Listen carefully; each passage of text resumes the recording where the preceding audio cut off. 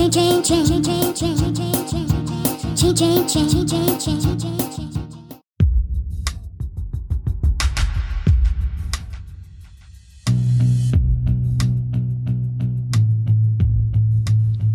I'm Tony Hines, and you're listening to the Chain Reaction Podcast, all about supply chain advantage. Well, before we start today, I've just got one favour to ask of you. And that is, if you like the Chain Reaction Podcast, please ask your friends to drop by and join us. We really like to share our programs with people, and as they say, the more the merrier. So please don't keep it a secret. I know knowledge is power, but hey, sharing's good, isn't it?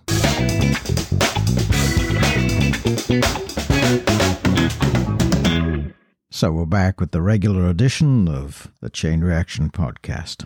Now, one of the things I was always made aware of is that if you wanted to know how any business was doing, follow the money. And I read this week that Gazprom, the Russian state-owned gas company that supplies lots of gas and energy to Europe, has cashed in a £179 million dividend from its London-based international trading arm. Gazprom, of course, is making headlines elsewhere as gas prices have risen. The £179 million dividend was paid in 2019. Pre-tax profits are said to have slipped slightly in 2020 to £271 million, while net trading income rose to £558 million.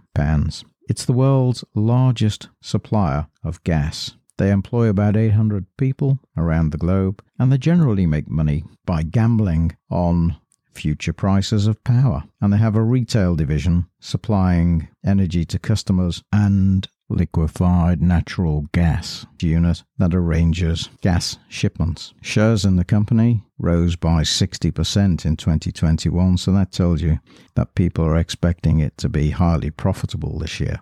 At the start of 2021, the UK was paying 56 pence a therm for natural gas. In the summer, it rose to 451 pence, which I reported in a previous Chain Reaction podcast.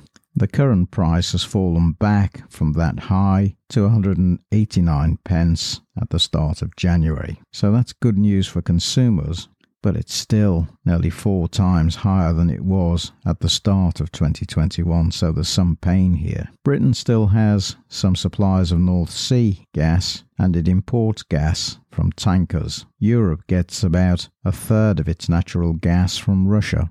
I know the governments are unhappy with this, and they're talking about windfall taxes and what they can do to mitigate the effect of these energy prices, but I don't think really they're going to have a great deal of influence over Gazprom.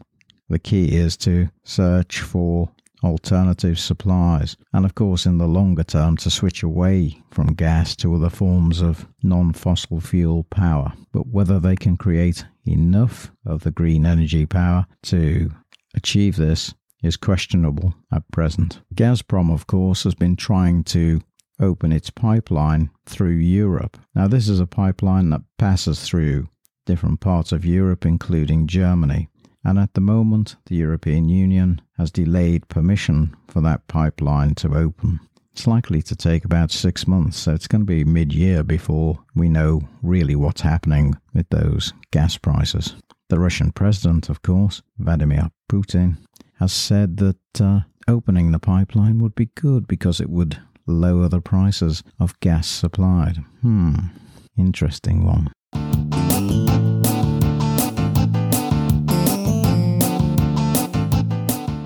Now, the rocketing gas prices are going to really hit consumer pockets, and prices are likely to jump to around about £2,000 for many consumers just heating their homes in 2021. The Nord Stream pipeline that supplies gas through Europe, or it will do when it's allowed to open, it passes through Ukraine, it passes through Germany. That will likely deliver gas more efficiently, and it will mean far fewer tankers delivering gas than at present. There is another pipeline, but it takes a longer route. But this one will connect right through Europe.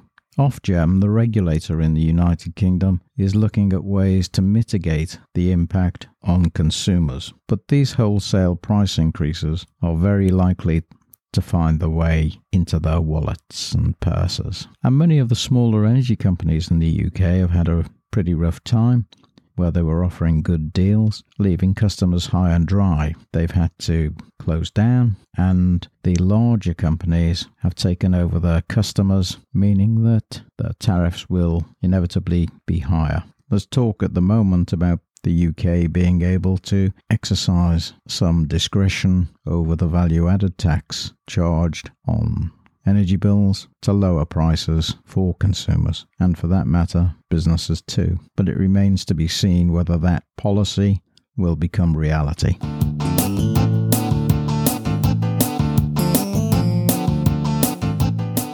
Now, an interesting take on the United Kingdom leaving the European Union is how it impacts the European Union. I know that trade is significantly lower both ways since Brexit, and reports are saying it's up to 35% lower. But these aren't confirmed statistics, and we'll have to see over a longer period, because some of that downturn will be due to COVID-19 and the pandemic, of course. But a new reality dawned on the 1st of January, which is that the grace period for all those bureaucratic checks and controls at customs points when goods cross borders is now a reality. And many firms are going to be faced with lots of paperwork, new customs declarations for all kinds of goods, and the preparedness of those firms in the UK is mixed. Big firms probably better prepared than smaller firms. But what about in Europe? In Europe, apparently there's little understanding of the changes that are being made. Obviously, again, the larger firms probably have a better understanding than the thousands of smaller firms who do business with the UK. And they're going to turn up to border controls, and some are going to be turned away because they haven't got the right paperwork in place. And there's probably going to be people in Europe that are going to say it's really too difficult now to do business with the UK because of all these additional costs and delays that we're experiencing, and they'll be looking elsewhere to do business where it's easier. Now, that's a disaster, not simply for those European suppliers to the UK, but also for customers in the UK who want to have the goods coming in from Europe. So we'll have to wait and see how this one plays out. But it's yet another impact of the friction introduced by changes to trade regulation. And on that note, here's a plug. You may want to go and listen to my episode, special edition on the Chain Reaction podcast, talking about tariffs, trade policies, and supply chains. So go and stop by the site and have a listen to that particular episode, and you may find out a little more about the history of tariffs and the role that the World Trade Organization plays.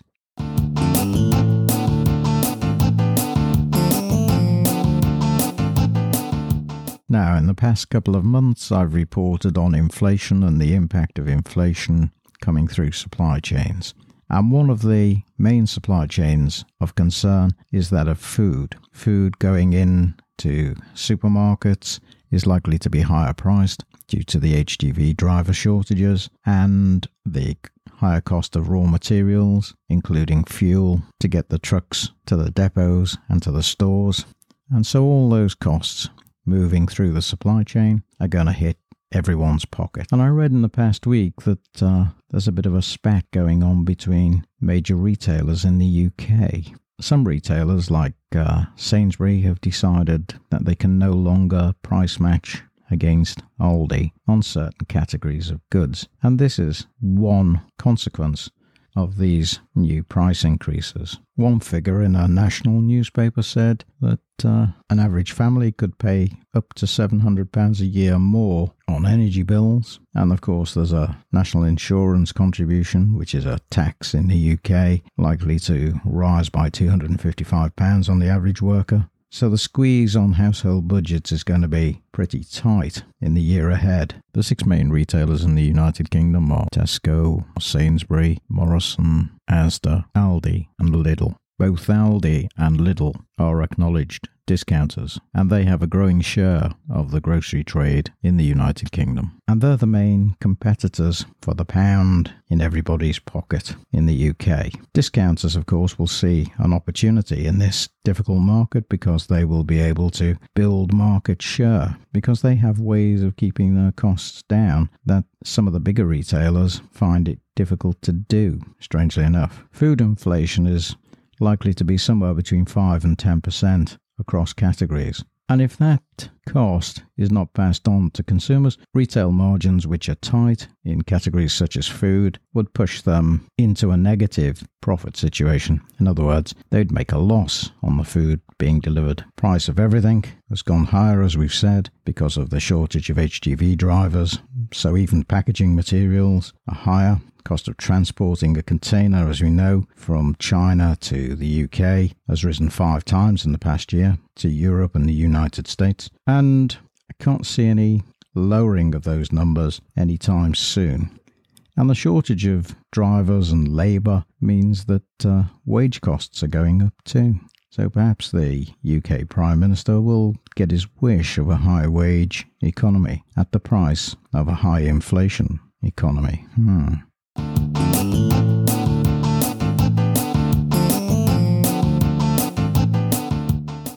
Have you ever wondered why Aldi and Lidl might do better than Morrisons, Sainsbury, Asda and Tesco? Well, I have some thoughts on that. Both Aldi and Lidl have extensive networks of stores across Europe. Morrisons, Tesco, Asda and Sainsbury are UK-based, and so one could argue, forgive the pun, they have all their eggs in one basket. If one country is not doing so well, they can move profits around to invest in businesses where they want to grow. So, for example, if UK stores are not doing particularly well at a point, they might say divert profits from other areas into investment opportunities in the UK to get market share. Now, it just so happens they are doing well in the UK because discount stores at this point in time are doing particularly well because they offer customers good value when some other retailers might not. And when you're paying high costs for fuel and energy in the home, discounters become attractive. I'm going to look at the big 6 retailers in the UK, the ones everybody uses, which is Tesco, Sainsbury, Morrisons, Asda, Aldi and Lidl. Those are the main retail groups that people use. Analysts believe that the recent private equity takeovers of both Asda and Morrisons will add about 4.2 billion and 6.6 billion of debt onto their balance sheets, respectively. This will disadvantage those businesses if they decide to compete on price. Neither of them have so far increased prices substantially, but Asda has become significantly less focused on fuel pricing, petrol and diesel at the pump, since it was bought by the billionaire Issa Brothers and private equity firm TDR Capital last year. So they're taking profits rather than lowering prices. And this is probably to fund debt. Now, they could use some of the profit rather than spending it on the debt to fund lower prices in store. And this may be a competitive strategy that they wish to employ at some point. But at the moment, they're concentrating, I think, on getting the debt down over time. Tesco, Asda, Morrisons and Sainsbury all enjoyed large increases in sales, turnover and profitability during the pandemic. And much of this was fueled by home delivery services, which neither Aldi nor Lidl provide. So if you want the goods from Aldi and Lidl, you have to go to store. As lockdowns have eased, both Aldi and Lidl have done better. Lidl's parent company reported 2020 sales of 125 billion euros. That's 105 billion pounds, which is more than the sales of Tesco, Sainsbury and Morrisons combined. The long-term outlook for Lidl is good. Tesco needs to be profitable in the UK, but Lidl operates in dozens of countries, so it's not bothered about making a loss in any one of them, because it takes a portfolio management approach to its business to balance risk, and it can move money around. It's big enough to do that. Discounters will probably be able to absorb about 50% of the cost of any inflation, which will keep them competitive. Lidl has 880 stores in the UK and intends to have 1,100 by the end of 2025, so it's looking for growth.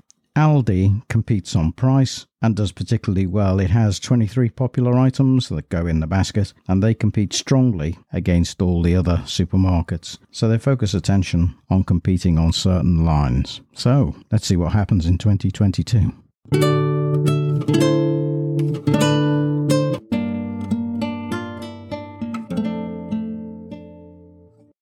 With climate change, there's a big push by governments to move vehicles to be powered by electric. Now, it seems that almost everything is powered by electric these days, and the demand for electricity has grown enormously. Just think of all the devices you have connected in your homes these days. They're all needing electric power to make them work. And a lot of that electric power is made from fossil fuel, and some of it is coal. A large proportion is still coal, or gas, or coal turned into gas, and so on. So a large proportion of what we use to make electric is actually what we would call dirty fuel, the fuel that nobody wants to own up to. And so there's a big push to green the supply of energy, and that in the main means using different sources. So it's either wind power, solar power, water power in some cases, and hydrogen, which seems to be a popular choice presently. Now, the problem with all of those fuels is that they only make up a very small percentage currently of what goes in to make electricity. And even when we've built the hydrogen plants, a lot of hydrogen that we make currently comes from fossil fuel. So we need to change the way we make the product to drive the power. And that's going to require innovation. It's going to require changing mindsets. It's going to require lots of people to change their habits, and the cost relationships will change, which means perhaps some pain in some cases as there's a switchover. So difficult times ahead. Now, when we think about electric power and this drive to have electric cars, obviously that makes good sense in one way, because it means that we haven't got cars pumping out CO2 and other nasty byproducts. The energy is clean. It's also quiet, and it will mean a healthier environment. But there are concerns. People may want to switch for all those good reasons that we know about, but in fact there is an anxiety about switching, because most people I talk to say, yeah, it's a good idea, it costs more, I know, to buy this sort of car. I'm prepared to pay a little bit more to have a cleaner fuel car that helps the environment. But actually, do you know what really concerns me? What really concerns me is I'm anxious about whether I'm going to get to my destination, because there aren't enough charging points. And actually the capacity of batteries, it's getting better, but it's not necessarily comparable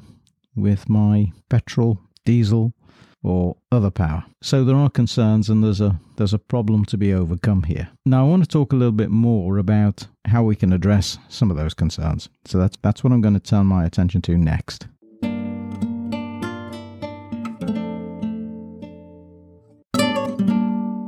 When it comes to think about the purchase of an electric vehicle, there are several factors that come into the equation.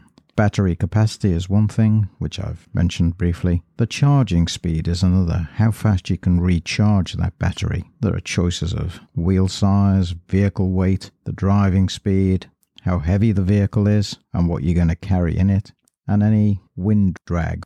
The difficulty of achieving the maximum ranges that manufacturers state is compounded by your driving habit and how you expect that vehicle to perform.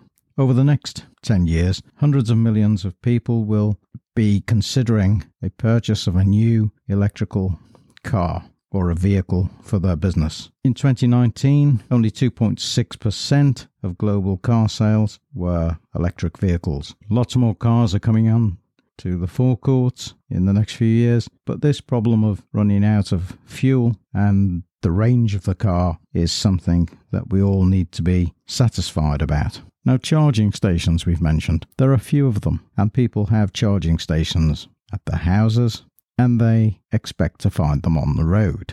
And until that problem is resolved and there's more charging stations that are accessible, and we have a network equivalent to what we currently see for gasoline, petrol, diesel stations, nobody's going to be happy. So that infrastructure needs to be put into place. So there's a big investment that needs to be carried out. The other solution to the battery problem is what we call battery swapping. Instead of charging a depleted battery, swap it over. This can save cost, it can save time, and it might be a good option for longer journeys.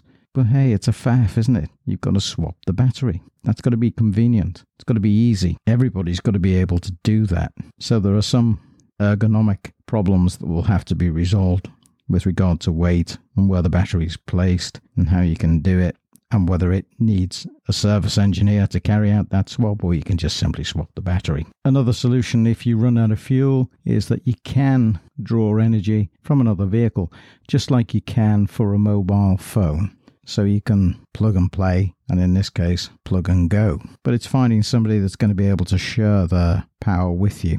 So there are concerns about batteries and battery technology. Getting solutions to this problem will take us halfway to changing people's minds about the purchase of electric cars. You'll get the early adopters, but we need the late adopters as well. We need people who don't like change and they like the fossil fuel cars that they drive to be moved over to electric vehicles or to clean energy at least. Perhaps there are different ways to power the car. Most people I talk to like the idea of hybrid cars where they've got dual fuel, so that if they run out of battery, they know that the car's not going to stop because they can just switch over to a tank of gasoline or to something else. And there must be a way that cars can use the energy that they create in the drive more efficiently to recharge the battery. I mean, I can remember cycling around with my dynamo lamp attached to the wheel of my bicycle, and I didn't need anything else. The power of the bike, my muscle power, was driving that dynamo to create energy to light up the lights on the bike. So we need to think innovatively about different sorts of arrangements.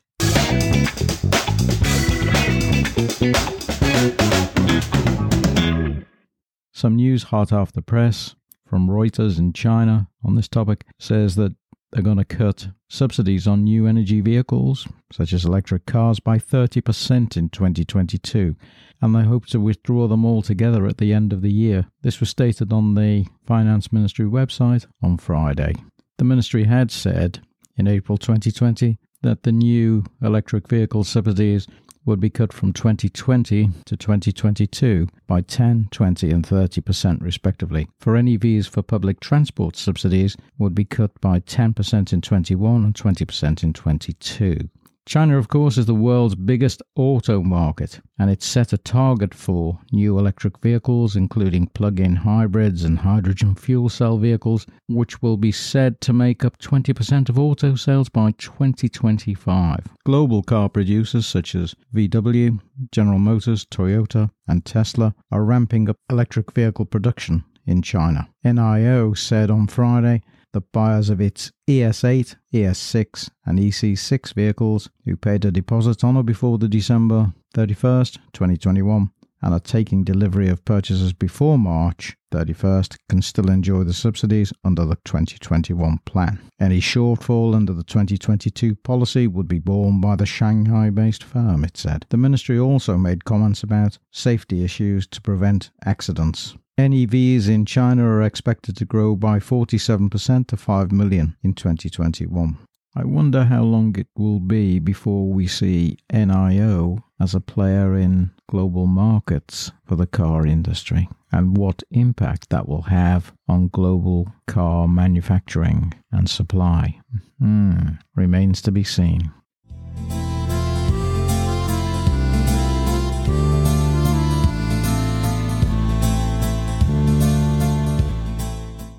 I hope you've enjoyed this episode of the Chain Reaction Podcast. And if you have, tell your colleagues and tell your friends about the Chain Reaction Podcast and let them hear it too. Don't keep this secret to yourself. Bye for now. I'll see you in the next episode.